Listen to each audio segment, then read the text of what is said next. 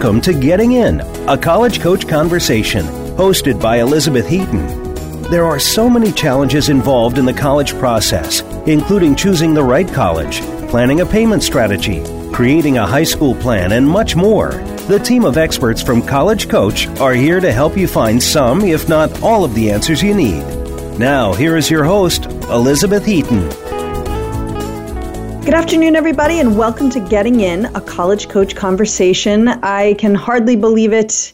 I say this every year, but it's true. The holidays are almost upon us. And for those who are listening, seniors, make sure you can enjoy your holidays by getting your work done now. You are not going to want to be writing essays over your holiday break.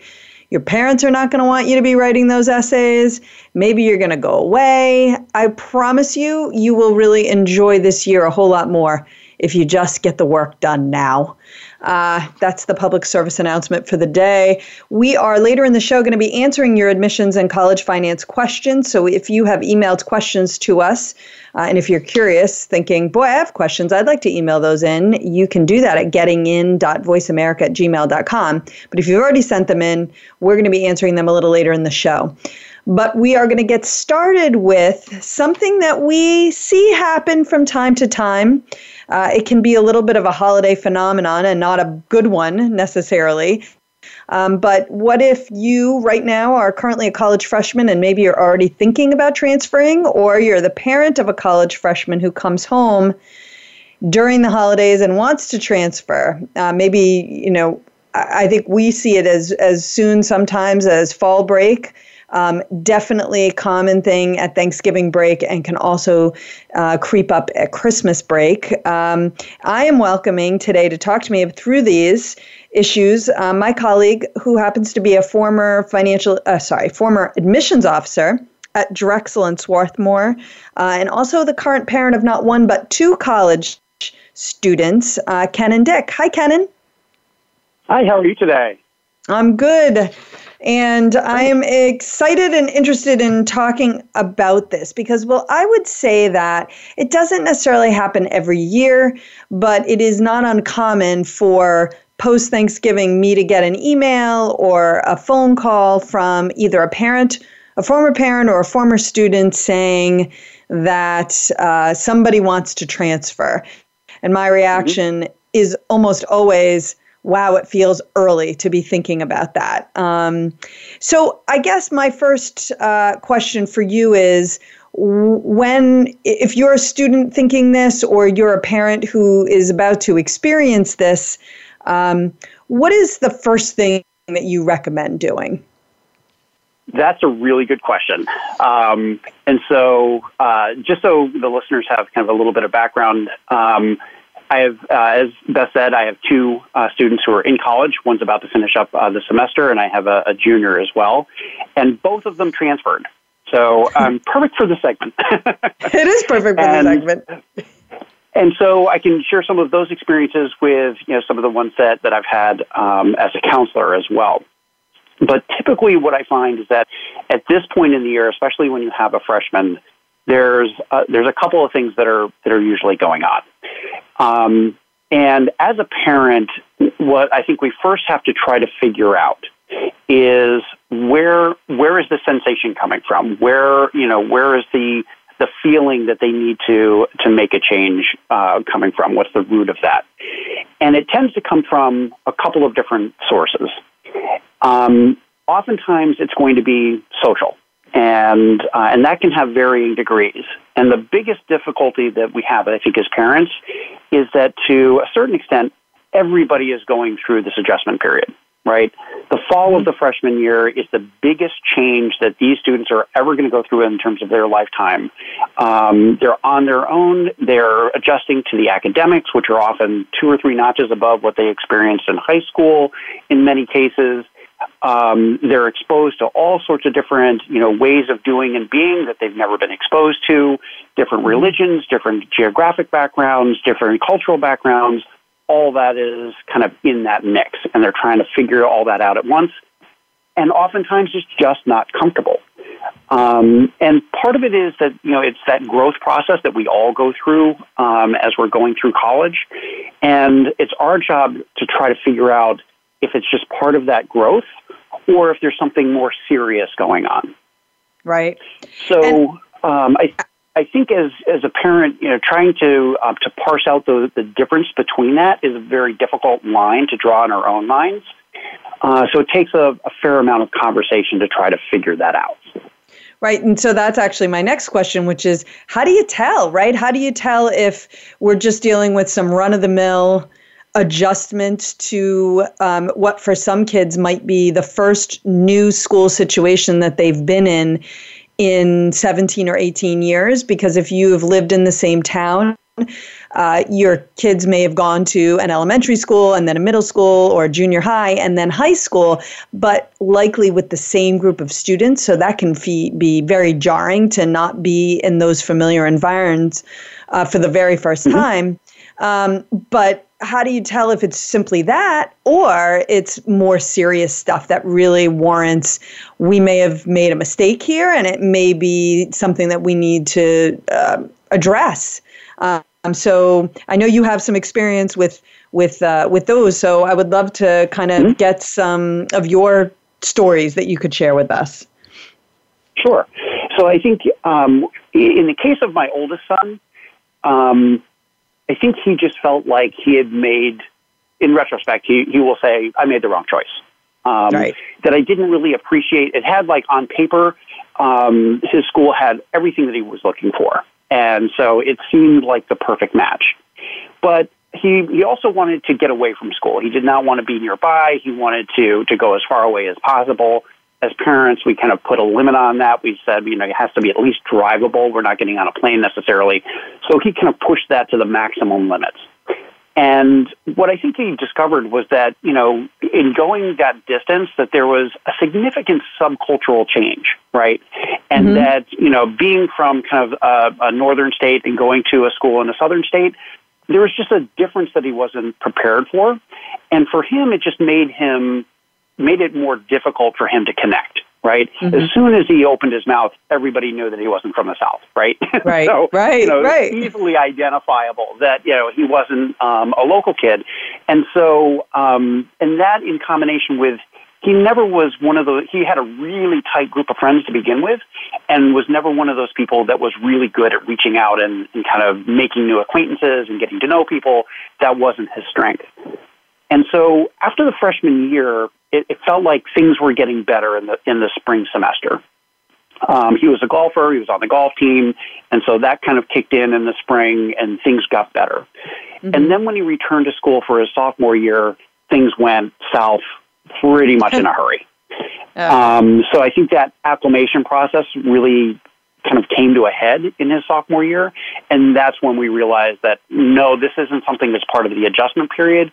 This is something that's more serious than that. And he was just miserable. And this is a kid that's, kind of a tough it out kind of kid. And he was just that miserable. You could see it on his face when we Skyped on Sunday nights, and you could just see that it was just draining him. And that's when we kind of knew, okay, we've got to make a change here. Right. And I've also had situations where, go ahead. Well, I was just going to say what's interesting about that is that he did, that was a situation where you kind of had to keep an eye on it, where by all accounts it looked like it had resolved itself. It was sort of that general uncomfortableness, but it kind of settled, but then really came back with a vengeance. And what's great about that is you were keeping an eye on it in an appropriate way and noticing these things and encouraging him to talk to you about them. And I think that's probably the best part. So anyway, you have other stories to tell. I don't want to take up your time. I just think that from our perspective, I mean, he's kind of a very internal kid. So I think even though we were keeping an eye on it, we were, I think, a little bit late to that realization. And I think he was too. So that's why I think he transferred in his sophomore year or after his sophomore year, not after his freshman year. But we also have other situations where, sometimes kids just change. For my daughter, for instance, she thought she wanted to go into special education. She had some great experiences in high school working with the special ed students, and that's really what she wanted to do. And then after her freshman year, she decided that, special ed and being in a classroom environment wasn't really what she wanted to do. She still really wanted to work with this population, but probably through occupational therapy or something along those lines. So her career path and her career interest changed, and that necessitated a change in colleges because they didn't have the program and the certifications that she was looking for at College A, so she had to make the switch to College B. And then you have things like sometimes, I had a student that I worked with going into her freshman year, and again, about this time of year, she said, I need to make a change. I've got to transfer. And then I started hearing all sorts of information that I didn't know previously, that she was following the boyfriend who was also going to the same school. She was a field hockey player and a really good one. And so they recruited her. The team, the chemistry on the team just it was kind of toxic, and she broke up with her boyfriend. So she was at a really small school where she's running into him all the time on campus, and it just had an ugly feel to it. The hockey team wasn't working out, so just everything was going south.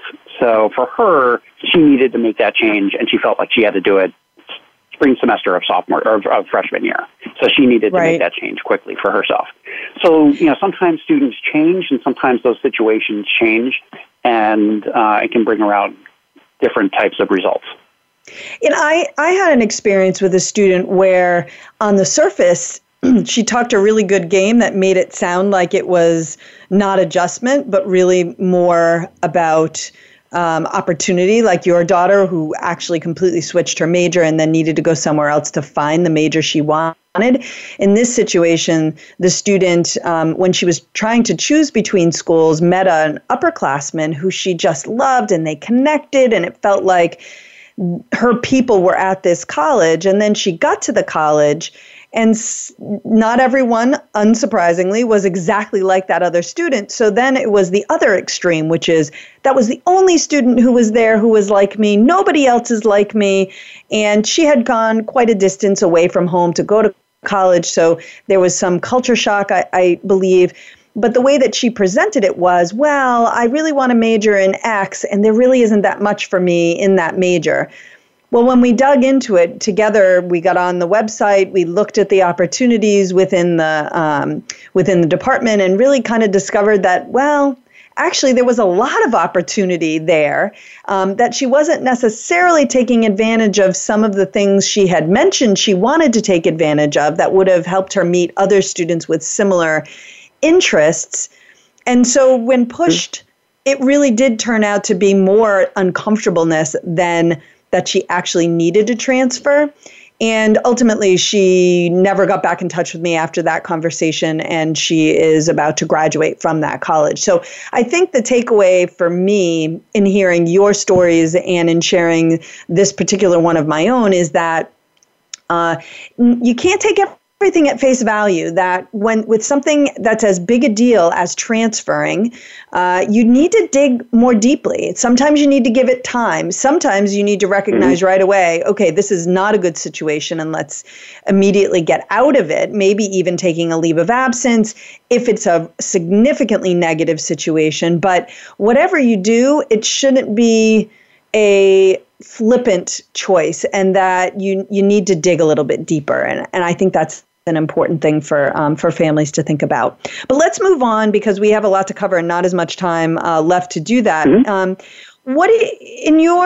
I think we talked about some of the things you can do in terms of waiting. Are there some specific things you would suggest families do if the choice is that, yes, they actually do need to transfer, or this is something that they should think seriously about doing? What I found in my experiences, both with my own kids as well as other students, is that experience that they had at school A brings around a lot of clarity as to what they're looking for in school B. And so I think for them, it's being able to go back to that search process and make sure that whatever it is that was repelling them from school A, that gets resolved in school B. But there's a number of things that kind of go along with that as well. For students who are at highly selective schools, making a transfer to another school of similar selectivity is going to be pretty difficult to do. So it depends upon your options are going to depend upon where you are in that selectivity chart. So keeping that in mind as well, you may have to make a choice that in terms of selectivity may not be as strong as the one that you're currently at. But finding the schools that then have the characteristics that you're looking for, I think they're going to go into that with a lot more clarity. And the more points of contact that you can have with that future school, the more secure they're going to feel in making that, in knowing that that's the right choice for them. So just like the example of your student where they had really one point of contact and felt like this is a great school for me, and then got there and said, oh, they're not all like this. Right. The more students that you can talk to in that process, and I think they do this more as a transfer applicant than they do as a freshman, the more points of contact that they can have, the better off that they're going to be. Yeah, I think that's really great advice. And I think one special shout out I would make is, and last week, we did a whole segment on the UCs and the UC applications. But if you're currently enrolled in a 4-year institution and thinking you're going to enroll in one of the UCs or transfer to them, that is super unlikely. I do think the idea of using a transfer to get to a better, quote unquote, better school than you're currently at is, I think it's risky business, and you have to be, what is the word I'm looking for? Realistic, because at many of the more selective schools, there are fewer spots for transfers than there are for entering freshmen. And so you really have to be focusing on making some significant improvements to your application if you applied, for example, and didn't get in as an entering freshman.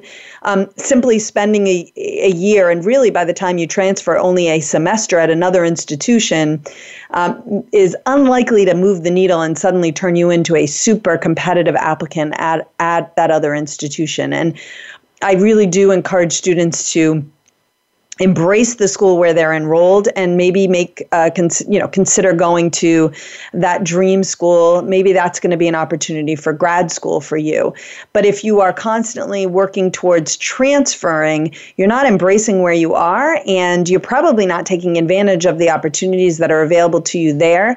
And in which case you may then not present a particularly strong application when it comes time to apply to transfer. But that's just my second public service announcement for the day. Totally agree with that. Yeah, no. I was just going to say that in my experience, almost all of the students are making a lateral move. Very few in the many years that I've been doing this have actually been able to go up in terms of selectivity. And usually quite honestly, they're usually an athlete. Right. So they're being recruited to another school. So that, it's something certainly for people to keep in mind and to be realistic. On September 6th, so in our free archives, which I mention in every show that I host, I mentioned that we have these great archives. But on September 6th, we did a segment on helping students prepare for the adjustment to college. So for those who are listening and thinking, boy, I hope this doesn't happen to us, there are some suggestions for trying to help students acclimate and be really comfortable when they get there. We've also done a number of different segments on putting together a college list and being thoughtful about that piece of it. So that hopefully you are able to make a good choice to begin with, so you don't wind up having to transfer. But Kenan, when we were preparing for this segment, you and I talked about something that's super important, and I would love if we could kind of wrap it up by hitting on the one area that you see, and I have as well, contributing to that sort of more uncomfortableness feeling, the social challenges rather than the actual, oh gosh, I really need to transfer. And that's social media. So maybe you could talk a little bit about that. Yeah, and this is something that kind of rears its ugly head in a lot of these situations, is the feeling that, if a student's struggling a little bit, they often will kind of look at what their friends are doing, and on social media, they're having a blast, and they're going to all these parties, and they're having a fun time, and they have all these friends, and everything looks great and rosy where they are. And so it just exacerbates that feeling that they feel somehow disconnected, or that they haven't made the right choice for themselves. And so I think that a lot of what is a part of this is that ability or inability, rather, to disconnect from high school friends and close friends back home and try to make their current location work, right, and make that college experience work for them. Mm-hmm, mm-hmm. And so because they kind of still have a foot in both worlds, it makes it difficult for parents to kind of figure out, and that's why those conversations that we talked about earlier are so important, because you have to sift through where these emotions are coming from. And we find that social media has a lot to do with it in so many of these cases. Right. Kenan, thank you so much for joining us today and providing your quite informed perspective, given what you have had both at home and professionally. I really appreciate it. Sure, my pleasure. All right, up next, we are going to be answering your questions, so don't go away.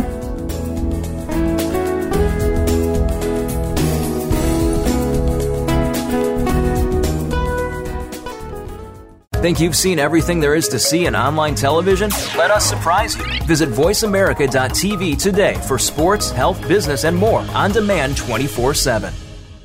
If you're a parent of a high school student, you've probably heard a lot of scary stories about college admissions, about the growing number of applicants, the shrinking number of spots, about how even valedictorians are being turned away. For families of hopeful college students, it's impossible not to worry. But at College Coach, we take the worry out. Our advisors are former senior admissions and college finance officers from all over the country, so they can give you advice that nobody else can about what classes to take, how to prepare for standardized tests, what options are available to pay for college, and most importantly, what admissions officers are looking for when they read an application. We've got more than 15 years of experience and a track record that's helped every single student get into college, most into their top choice schools. So make the decision to come work with College Coach and start your child down the road to the decision that really matters, the one in the envelope that says yes. Visit www.getintocollege.com/getting-in.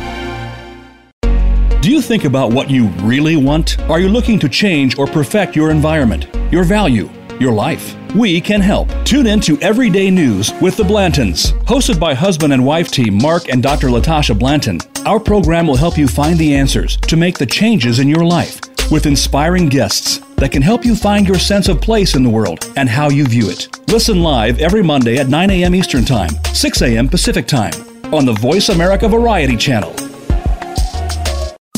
Streaming live, the leader in Internet talk radio, voiceamerica.com.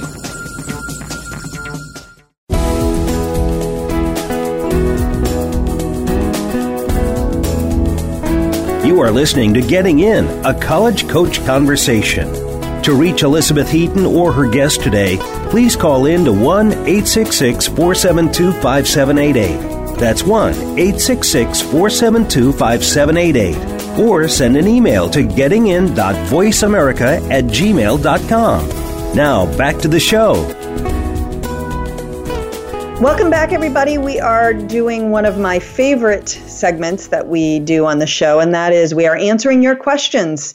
And you guys have a lot of them, and I appreciate it. Some of you submit them to us on Facebook, which is great. If you're not following us on Facebook, you should. There's all kinds of great information. We do videos. We publish articles that are we think of interest. We publish our blogs there. You can also submit them to us via gettingin.voiceamerica@gmail.com. Again, it's gettingin.voiceamerica@gmail.com. And I think that we also get questions from time to time via Twitter. So Shannon Vasconcelos, who's a former financial aid officer at Boston University and Tufts University, is joining me today, my frequent guest when we do these listener Q&As. Hi, Shannon. Hi, Beth. How are you? I'm good, thank you. And I think I mentioned Twitter because I think that the very first question we're tackling today came to us via Twitter. Yes, it sure did. And yeah, you can follow us on Twitter too, @CollegeCoachBH is our handle. So feel free to follow us there and submit any questions, and we'll try and get them answered for you. But yeah, the first question comes to us from Twitter handle Western PA Women, who asked us, if your child's school offers AP classes freshman year, does she need to take it to take the most, this is in quote, most rigorous curriculum possible? She can still take honors in the major subjects that aren't AP. I hate the idea that she has to start AP so early. Sure.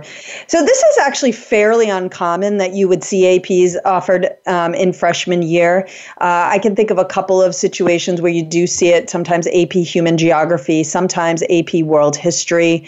I would say this, for starters, the idea of the most rigorous curriculum available is generally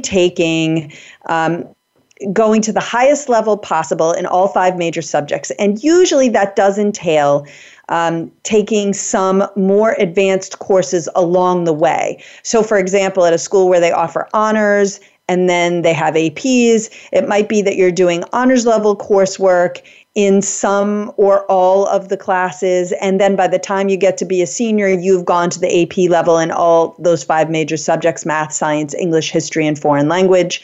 But each school is going to differ in terms of what's available at the school. So there is no standard sort of, this is the most rigorous curriculum, because then other schools have an international baccalaureate curriculum. Some schools offer no APs at all, or IB program, and they define most rigorous in their own way. So it's very difficult to make a blanket statement. What I would say is that in the schools where APs are offered to freshmen, like I said, it's usually a select couple of classes. And if your student is qualified or recommended to take it, if they feel excited about it and up to it, great. If they're not, then that could be fine too. I guess I'm the whole, I hate the idea that she has to start AP so early. I guess for me, I'm not sure that I think it's this idea that AP is what you do in junior or senior year, but if a school is routinely kind of offered this particular class to freshmen, it's likely because they feel like freshmen are, able to handle it. So again, I would go with if they're recommended for it. But if you philosophically feel like you don't want your student to be doing that AP, first of all, the only schools that are looking for the most rigorous available are really the most selective schools in the country. And that is such a very tiny percentage of the colleges that are out there. I mean, really, we're talking about Ivies and Ivy Plus like Stanford, MIT, Caltech. And even then, they don't necessarily expect to see students doing every AP available. It isn't about collecting APs. It's about following a course of study that is both challenging, but makes sense. So what do I mean when I say it makes sense? I guess I would say that if you have a student who just is ultimately going to be shooting for one of these most selective schools, it means that they're doing the same foreign language all the way through to the end and not kind of hopping around. It means that if they have achieved, they've maxed out on the math curriculum at the school, they are maybe doubling up in another area, or they're going outside of the school for additional math study rather than just saying, well, let me add these 2 more APs because the more APs I have, the better, right? It's really about following the things that you are really good at and most interested in, but for the most selective schools, you need to be doing well across those 5 subject areas. So, as with everything, it is not an easy or short answer, but that is, the long and short of it is maybe it is appropriate for your daughter to take that class, but I wouldn't say that she absolutely has to have it. One last thing I will throw out there, is that if all of the top students in her class, her freshman class, take those AP classes, then yes, actually, it could come back to be to haunt her a little bit if a lot of those students are going to be applying to the same colleges she is applying to, then they could be looking at the curriculum and saying, well, hers is not quite as rigorous as these others. Not because she didn't do one class that everyone else did, but more usually because over the course of her time in the high school, she was routinely not doing a curriculum that was quite as rigorous as the other kids. And again, that's fine. Right. You need to make the choice that's right for you and your child, and you need to be true to your own philosophy and feelings about this. But there are going to be potential drawbacks to that, and it's just good to be aware of it. Right. And it never comes down to just one thing, is what I've picked up from you over the course of these segments. That is exactly right. It is never going to be about one thing. All right. Yeah. I have a question for you. This comes to us from Emmanuel, who submitted this via Facebook. And the question is how to get a fee waiver for the SAT. Right. So, Emmanuel, what you need to do is talk to your high school guidance counselor. They are sent fee waiver codes from the College Board, the folks that run the SAT. Actually, same kind of thing if you're taking the ACT. There are fee waivers for that as well. But you talk to your high school guidance counselor, and what you need to be able to document for them is that you meet one of there's a handful of qualifications where they will grant you a fee waiver. Basically, your family income has to be below a certain threshold, or you need to be qualified to receive free or reduced lunch at your school, live in subsidized housing, things like that. But yeah, just talk to your high school guidance counselor, and they can give you a code that you can plug in when you register for the SATs, and they will not charge you the fee. Nice. All right, good information. Yeah, pretty straightforward. Yeah, so I have actually another question for you, Beth, about AP courses, very popular subject. And this was submitted by Johanna on Facebook. How do very selective colleges value different AP courses? Are some more valuable or advantageous to take than others? Some have a reputation for being easier or harder than others.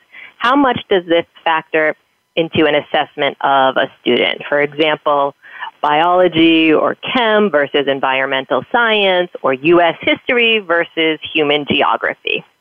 Okay, well, I'm going to start with my very standard, it depends, because while certain AP courses might have a reputation, or you might have heard, and we always have to be careful about the whole, I've heard that, right? If you've listened to the show, when something starts with I've heard that, what follows is usually, at best, not 100% the truth, and at worst, completely false. I would say in this situation, it's probably not 100% the truth, but not necessarily completely false. So at a given school, it could be that AP Environmental Science is literally the hardest class that is taught at the school, because maybe there is a local environmental science expert who is passionate about the subject and has created an insanely difficult course, and students struggle to do well in it, in which case that could really represent to do well in that class might represent one of the best achievements in that school. Usually, if that's the case, on a sort of surprising course is one of the most difficult courses, often the college counselor will acknowledge that or make note of it in the letter that they write for the student. But I would say it's less about colleges liking certain APs and more about there are certain APs that you kind of expect to see at the most selective level. Again, we are talking about this very tiny little group of schools, right? So I rarely saw a student who didn't take AP U.S. history by the time they graduated, and usually in junior year. If they didn't have it at the school, then no big deal. We didn't expect to see it. But for students who are going to a school where AP U.S. history was offered, I generally expected to see that in junior year, and it was rare if they didn't take it. Similarly, we expected typically to see students take AP calculus by the time they graduated. That was generally pretty common, and it was not really looked upon super favorably if instead of AP calculus, the student opted for AP stats. And while you can go to visit these schools and they can answer this question differently in their information sessions, I will tell you that after years and years of doing this, I think students need to be in calculus and not in stats. And maybe they could take stats by the time they graduate. It's not that it's not a good course, but there is definitely a feeling that the AP Calculus course is typically harder. And so while stats might be more relevant to what you ultimately want to study, I would not forego calculus in order to take stats. You might do both by the time you graduate. And then the last thing I would say is that for something like science, where you really were hoping to see all three of the major core sciences, biology, chemistry, and physics, it often followed that would be, if you were trying to go to the highest level available, and the school offered APs in biochemistry, physics, and then also, say, environmental science, you would definitely want to see biochem or physics. And then maybe if they also did environmental science, not as big of a deal, but the other three were sort of viewed as the cores. So again, I think to sum it all up, what I would say is that it is less about some being seen as not being as difficult and more about there were some that you really did anticipate seeing if they were offered at the school. And if those were missing and there were other APs in their place, you might not be as wowed. AP psychology versus AP US history, for example. Gotcha. Okay. We have time for one, maybe two more before we go to break. But the next question for you is, comes to us from Kelly, submitted on Facebook. And the question is pretty short, and hopefully it means something to you. Scholarships, stacked or blended? Yeah, short and sweet from Kelly. That's what we tend to get on Facebook. And I actually wish I had some more information from Kelly about exactly what she's referring to there, but I can kind of make a guess at it. That Kelly is asking about when you receive scholarships from a school and then maybe get another scholarship from maybe an outside organization or maybe actually from the school in another way, are they added on top of each other, or does one scholarship kind of replace another? And unfortunately, there's not a real quick, easy answer to that one because it does really depend on the specific school and the specific scholarship. So you'd want to check in with that college directly. I will say typically if you are receiving a merit scholarship from a college and then you pull in like $1,000 scholarship from an organization in your town or from some outside organization, usually they will just add it right on top. So they will stack the scholarships. Mm-hmm. That's what scholarship stacking refers to. If you are receiving need-based financial aid, they may or may not be able to stack the scholarships. Basically, you are only allowed to receive total aid equaling your need at a school if need-based aid is in play at all, if you're receiving any need-based aid. And if your need is already being met and then you receive a scholarship from an outside organization, they will not be able to stack it right on top because they are saying if you got, for example, a $1,000 scholarship from an outside organization, that's $1,000 you no longer need, so they could reduce your need-based financial aid. So they can stack up to your financial need if need-based aid is in play, but beyond that, they do have to replace some funding. And normally they'll replace work study or loans first before they touch any scholarship or grant money. There are some circumstances where I'm thinking specifically of, there's sort of a new platform out there called Raise.me, where students earn scholarship funding at various schools that participate in this website. And it's become a very popular question for us. If that's the Raise.me scholarship money that they are getting is going to affect other scholarships that they might get from the school. And we have found it really, really depends on the school. At some schools, you do get the kind of the guaranteed Raise.me money on top of any other merit scholarships you might have been awarded from the school. At other schools, their Raise.me participation is really just kind of a marketing tool, and the money you get through Raise.me is just going to replace other money that you would have already received from the school. So unfortunately, not a quick and easy answer. It really does depend on the school. So if you have a question about scholarship funding you're getting from a particular school, it's best to ask them directly, and they can let you know what their policies are. All right, awesome. Well, on that note, we're going to go to a quick break, but when we come back, we are going to get to more of your questions, so don't go away.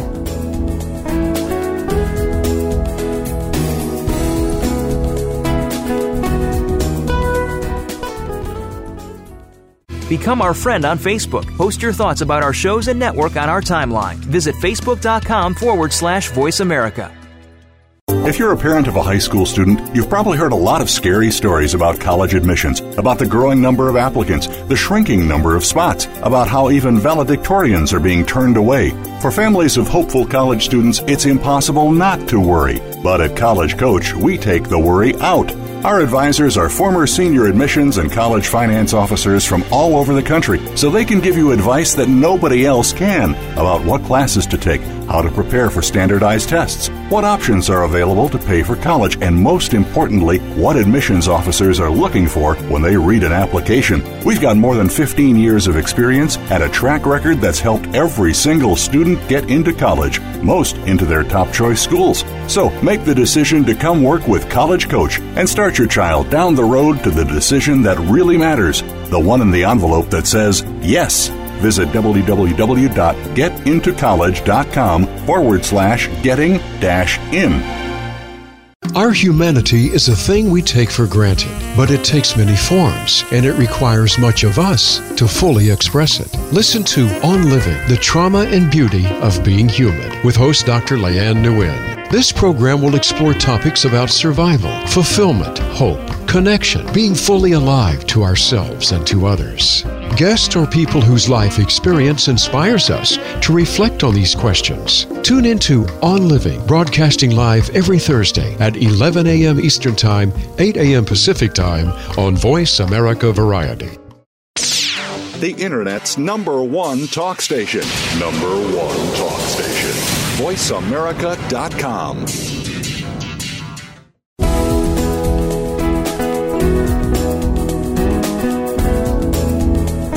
You are listening to Getting In, a College Coach Conversation. To reach Elizabeth Heaton or her guest today, please call in to 1-866-472-5788. That's 1-866-472-5788. Or send an email to gettingin.voiceamerica@gmail.com. Now, back to the show. Okay, everybody, we are back, and we are going to get right back to your questions because you have a lot of them. So, Shannon, you have one for me. What do you got? I sure do, and this is from David. He's asking about filling out the activity section on the Common Application and the time commitment to report on the Common App. So he asks, when a student's role in an activity has changed over the years from 9th to 12th grade, and the number of hours has evolved over time and varies throughout different parts of the school year, how much averaging and approximation is legitimate? Should the entry reflect the level of engagement of the final editor-in-chief position, for example, or should it be averages across the 4 years? This is a really great question, actually, and I can't remember ever receiving it, but I will tell you that when I'm working with students on completing this section of the Common App, what we generally do is focus on the level of engagement now if the student is still involved. So in this example, your student is currently editor-in-chief of the yearbook. I would be doing the time average per week and then weeks per year that this requires currently of the student. And I would also say, though, that when you're thinking about, in more general terms, how do you average this? What do you do if, something takes a certain amount of hours at certain times of the year and then fewer hours or more hours at other times of the year? What I generally do is I ask a student to kind of be thoughtful around, okay, well, let's start with how many weeks out of the year you actually are doing this. Sometimes students just do a default like, oh, well, this is all school year, and then they put 40 weeks, or I often suggest 36 weeks as the general when you factor in vacations and everything. Right. But then when we really dig into it, it's really more like half of that time. So maybe it's really more like 18 weeks because well, it doesn't start until this month, and then we take a break for this month, and then we get back to it in this month. So first, it's about really being thoughtful around how many weeks out of the year is this actually taking place. And then being thoughtful about, well, half of that time, so 9 weeks of the year, it's only an hour of my time. But then the other 9 weeks of the year, it is as many as, say, like 15 hours of time. And so, in that scenario, it is definitely tricky. So what I will sometimes do is have students do an average, but then put in the description section that it's sort of like 9 weeks, it's 1 hour a week, but during, let's say, the play, for example, it is more like 15 hours a week. The Common App doesn't allow you to provide a range, but you can, sort of add additional color in that room that you have for the description. And that would be a great example when you have an activity that fluctuates really wildly, where you could use some of that space to help the admissions officer get a fuller picture. What you really also, one thing too, is you never want to underestimate, but you also have to be really careful about overestimating. So I've had situations where when I look at what the student has put down, they've overestimated in every area, right? The amount of weeks they're doing it per year, they're overestimating in the number of hours per week. And so what winds up happening is if we total up everything, they could be spending 40 plus hours a week on extracurriculars, or possibly more than that, 50, 60. Right. And now we start getting into, okay, so when are you actually sleeping? Because you're spending all of these hours at school. We know you have homework, and now you're doing this. Is this really accurate? And when I push them in that way, they usually are able to go, oh, okay, well, right. I kind of probably overestimated here, and we can pull back in different areas. So you want to take an overall look at things before you feel like this section is really complete, and make sure that if an admissions officer does that math, they're not sort of going, well, wait a second, that sounds a little much. The last piece of advice I would have here, especially for those of you who are listening who have not yet filled out applications because you're not a senior, the more you can do to keep a running tab of what you're doing and how much time it takes. My son is a freshman. He is currently playing football. When the season is over, he and I are going to sit and we are going to put in the amount of time. We're going to be thoughtful about, okay, so how much time did you spend in practice? And then when you had games, how much time did that add? And we are going to know at the end of this season exactly what those averages look like. And then we're not going to have to come up with them when he's a senior and we're trying to remember. But really great question around what you focus on. And I would say it's what the student is doing now if it's an activity that's still going on. All right. Gotcha. Shannon. Lisa sends us a question through our email, and that is, how does home equity affect financial aid? I've heard that different schools, I hate that phrase, but it's true. I've heard that different schools have different formulas to calculate contributions based on home equity. Yeah, so I tend to hate that I've heard phrase too, but Lisa's actually right in this case. So home equity can affect financial aid differently at different schools. I will tell you at the vast majority of schools, and I'm talking like 3,700-ish schools out of the approximately 4,000 schools in the country, home equity does not affect financial aid at all. It is invisible for financial aid purposes. That's at schools that just use the FAFSA. The FAFSA actually instructs you to exclude your home equity when you list your assets. So it's absolutely invisible for financial aid purposes. Does not matter how much home equity you have at the vast majority of schools. Now, there are about 300 almost entirely private colleges that use an extra form called the CSS profile to calculate aid eligibility. And those schools that use the profile do look at your home equity when calculating financial aid eligibility. But it is correct that schools can have different policies at how they look at the home equity.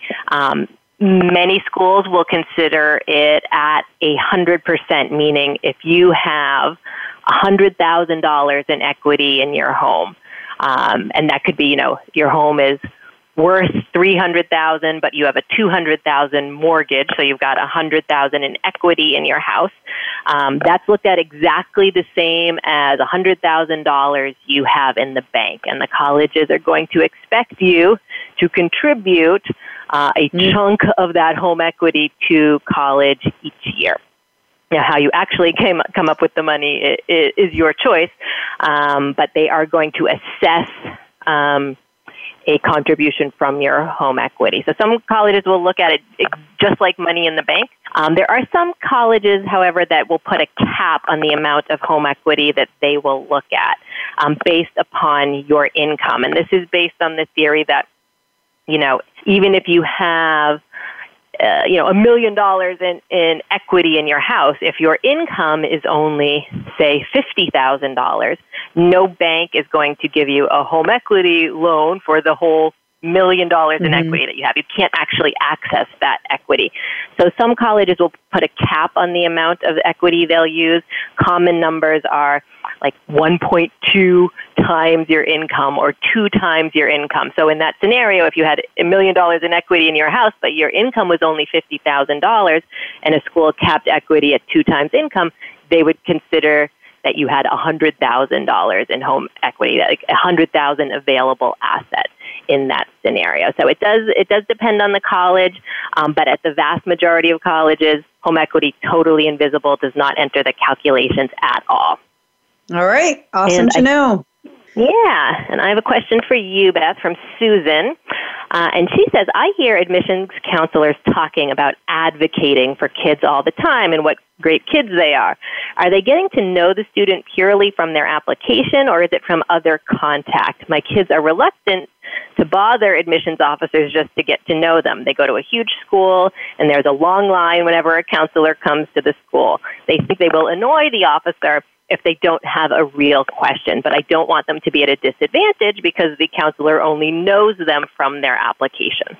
So this is a good question. I would say that in general, when admissions officers are advocating for students, they are doing so based on the application. So it's everything that's in that application is what you are using to decide if you feel like this is a student you are going to be supporting in getting in, and however your school does that. So at Penn, we had committee, and if I was advocating for students in committee, it meant that I had the students whose applications really stood out to me, and I was going to go into committee and advocate for them to be admitted. And that committee system is used at some schools, not at others. At other schools, it might be in your written notes, and in how you advocating for a student could mean that you are marking them admit, and then the second reader is going to either confirm or not support your decision. So it's really based on how they do it at the different schools. There are certainly cases where you might get to know a student. I would say the more selective you get, the less that happens. When I was an admissions officer at Penn, I would do evening programs in the fall, and I can remember, over the course of my career, there are probably thousands of students waiting in line to simply say, hi, I'm so-and-so, and shake my hand, and really have nothing more to say than that, in the hopes that I might somehow remember them when it came time. And that was really just, honestly, a little bit of wasted time on their part. I can think conversely about students that I did actually get to know, where it impacted my advocating for them in committee. And I honestly feel like I could say that happened with maybe 3 students. So thousands stood in line, 3, and they didn't, that wasn't through meeting them at any evening event. It was generally because of maybe I met them at a school visit, or maybe I met them when they came to campus because they sought me out and I happened to be on campus that day. In all of those cases, it was because they had that sort of engaging personality and they had some good questions for me, and there was a reason for our conversation. So there are definitely, Penn is an extreme example. I would say that there are certainly schools where if you have an opportunity to make a connection with your admissions officer, that's not a bad thing. But I think your kids are right in assuming that simply standing in line and waiting to shake someone's hand or just say, hi, I'm so-and-so, is not the best way to make that connection unless they have something real to discuss with that person. So if you're hoping to help them make those connections, I would say you want to help them think through what is a real question they could ask that isn't something they could find on the website. Also be brutally honest. Is this a kid who can really engage with that person and get into an interesting conversation with them? If your child tends to kind of stare at the floor when asked a question or when asked to interact with an adult, they're better off letting the application speak for them. And I, in general, my final word on this, and I have to wrap it up because we're almost done with the show, is just that I would say, that in general, it's the application that is going to do the speaking for your child. And the best place to really put the most effort in is in that application. And that if they do a great job there, that will be to their advantage rather than spending a lot of time trying to make a personal connection, which is unlikely to maybe turn into too much. Shannon, thanks so much for being here today. I really appreciate it. You are so welcome. All right. I also want to thank Kenan. Next week, Sally is hosting. We're talking about math and science majors versus engineering majors. We're going to be talking through the supplemental essays for Loyola Marymount and Occidental in California. And for college finance, we're talking about repaying student loans. It's actually going to be part 1 of 2 segments on repaying student loans.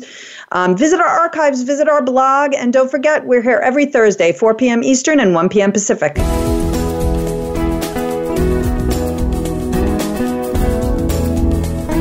Thank you for tuning in to Getting In, a college coach conversation, hosted by Elizabeth Heaton. Please join us again next Thursday at 1 p.m. Pacific Time, 4 p.m. Eastern Time on the Voice America Variety Channel. Have a good week.